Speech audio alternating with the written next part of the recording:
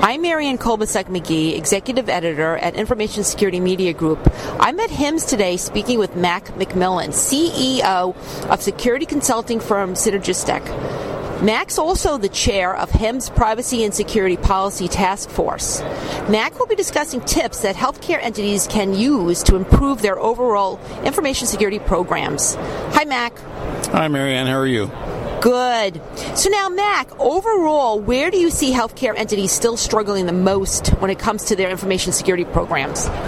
I think where they're struggling in two areas. Actually, they're still struggling in doing the fundamentals in blocking and tackling. But I think what's becoming more important that they're really struggling with is the detecting and the reacting, right? I mean, you look at some of the issues that we have in the industry today with some of the attacks that we have, and what's really going to save us there is being able to improve our ability to detect those things and then to react to them effectively and stop them before they become a big issue. So now, in the Anthem and Primera breaches, there seem to have been, months before these breaches were detected. Why is that, and what are these companies doing wrong? So that's kind of a loaded question. I don't know that they were doing anything wrong per se. I think there are just things that we haven't dealt with yet in this industry that folks have not taken their game to the level that maybe they need to take it to. I think also, singling out those examples where you had a more sophisticated attacker who had a lot more capability and a lot more intelligence with respect to what they were doing, it's probably nobody in the industry could have battled that effectively, or very few, I'll put it that way. Again, those were good examples of where we didn't do a good job detecting what was going on in the environment. We didn't do a good job of blocking and tackling. In other words, having things that were readily accessible on the network to the attacker once they got in that probably shouldn't have been, in terms of unencrypted passwords and credentials or elevated credentials that didn't have two-factor authentication applied to them. And obviously, we didn't do a good job in terms of blocking what left the organization. I mean, when you look at the number of records that have been siphoned out of organizations in these attacks, you have to wonder, are they using things like data loss prevention to stop that kind of exfiltration? Are they using even the controls in the systems themselves that say somebody can't transfer that many records, no matter who they are, without it setting off some kind of an alarm? So we really need to do a better job of detecting and reacting to these things to stop it. Now, what do you think is the most overlooked thing that healthcare entities can do that would greatly improve their overall information security today?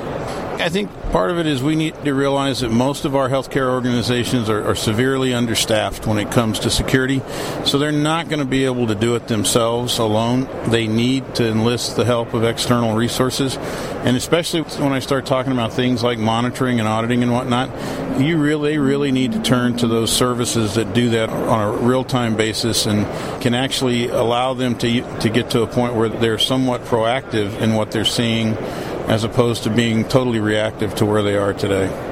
You mentioned staffing, and for a lot of healthcare organizations, they do have limited resources.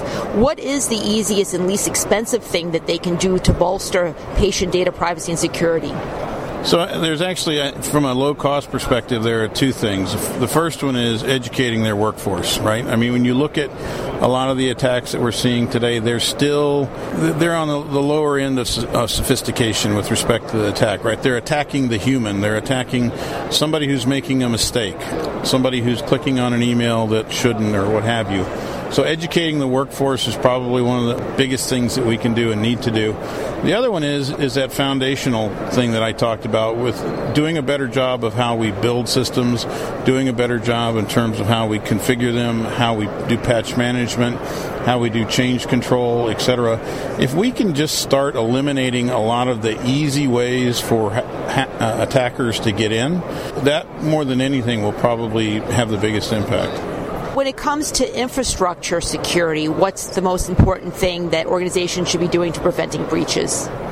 When it comes to infrastructure, obviously they need to have a good, solid perimeter defense in terms of how they have that architected. We need to start beginning to think about things like NAC and the ability to literally interpret folks who are trying to connect to our network. They need to have a mobile device management strategy. Every hospital that we walk into today has a proliferation of mobile devices, and there's data on all those devices. We've got to accept that, and we've got to start rolling out mobile device management solutions and get a better handle on that. Just simply, it's not going to go away, is essentially what it is. We need to have solutions in place that looks at our third-party providers, especially those that are our cloud providers and our hosted systems and our software as a service, for instance. And a lot of the tools that we have out there today, like data loss prevention, for instance, are now beginning to offer versions that actually allow you to monitor the cloud. So we need to do that. Basically, we just need to have a good holistic approach to knowing where our data is, knowing who we're sharing it with and where we're transferring it to, and having the right controls and protections in place to address it. Going back to the Anthem and Premera breaches, do you think the hackers are specifically targeting the insurers? And do you think the healthcare organizations themselves are next? And what do you think the hackers are after most? Well, it sure seemed that way, didn't it? And I think that it's probably safe to say that the insurance industry is a very big target, because the hackers know that they're going to have a lot of personal information on a lot of lives. And so if you look at the difference between, say, the average covered entity and an insurance company, you would expect that the insurance company who's covering people over many states and many different organizations is going to have a lot more data for me to go after than a single hospital. Quite frankly, I don't think it's just the insurance industry. I think it's any large organization that's likely to have large repositories of sensitive information that makes it viable for the hacker to go after. Because if you're going to take that chance and you're going to go after a target, who are you going to go after, right? You're going to go after somebody where it's worth your while in case you get caught. So looking ahead to 2016, any trends, anything that you think everyone should be watching for in terms of threats, emerging threats, hot technologies perhaps to improve their information security programs? What do you see looking ahead?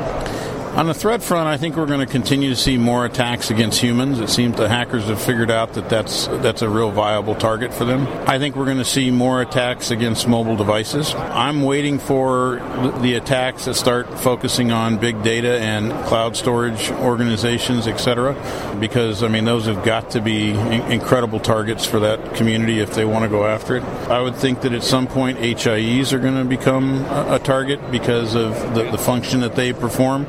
If they're the hub, so to speak, in that federated model, and I can somehow get into that hub, now I'm in the middle of all of it. So I think the threat by nature goes where they evolve with the technology. So I think we're going to continue to see that. I think we're going to see threats begin to emerge with respect to things like wearables and some of this other newer technology that we're seeing we want to use now in moving to this patient-centric type of healthcare. It just makes sense, right? If it was really interesting at the Chime event at the beginning of this conference this year, the first speaker talked about all those things, and he openly said, we're moving out really fast with all of this stuff, and we don't have the answers to privacy and security yet, and the vendors don't have the answer to that yet. And so at some point, bad guys are going to figure out, they don't have the answers to that, and perhaps that's a viable source of information as well. So it'll be interesting to see how it manifests itself over time. With respect to on the security side, I'd like to see more security around mobile devices, better solutions there. I'd like to see better solutions around our external vendors. I know that NIST just published a new guide for supply chain. I hope people are taking advantage of that and looking at it. I hope that we're doing a better job in terms of educating our users, not just on things that they need to know from a compliance perspective, but things they need to know from a security perspective.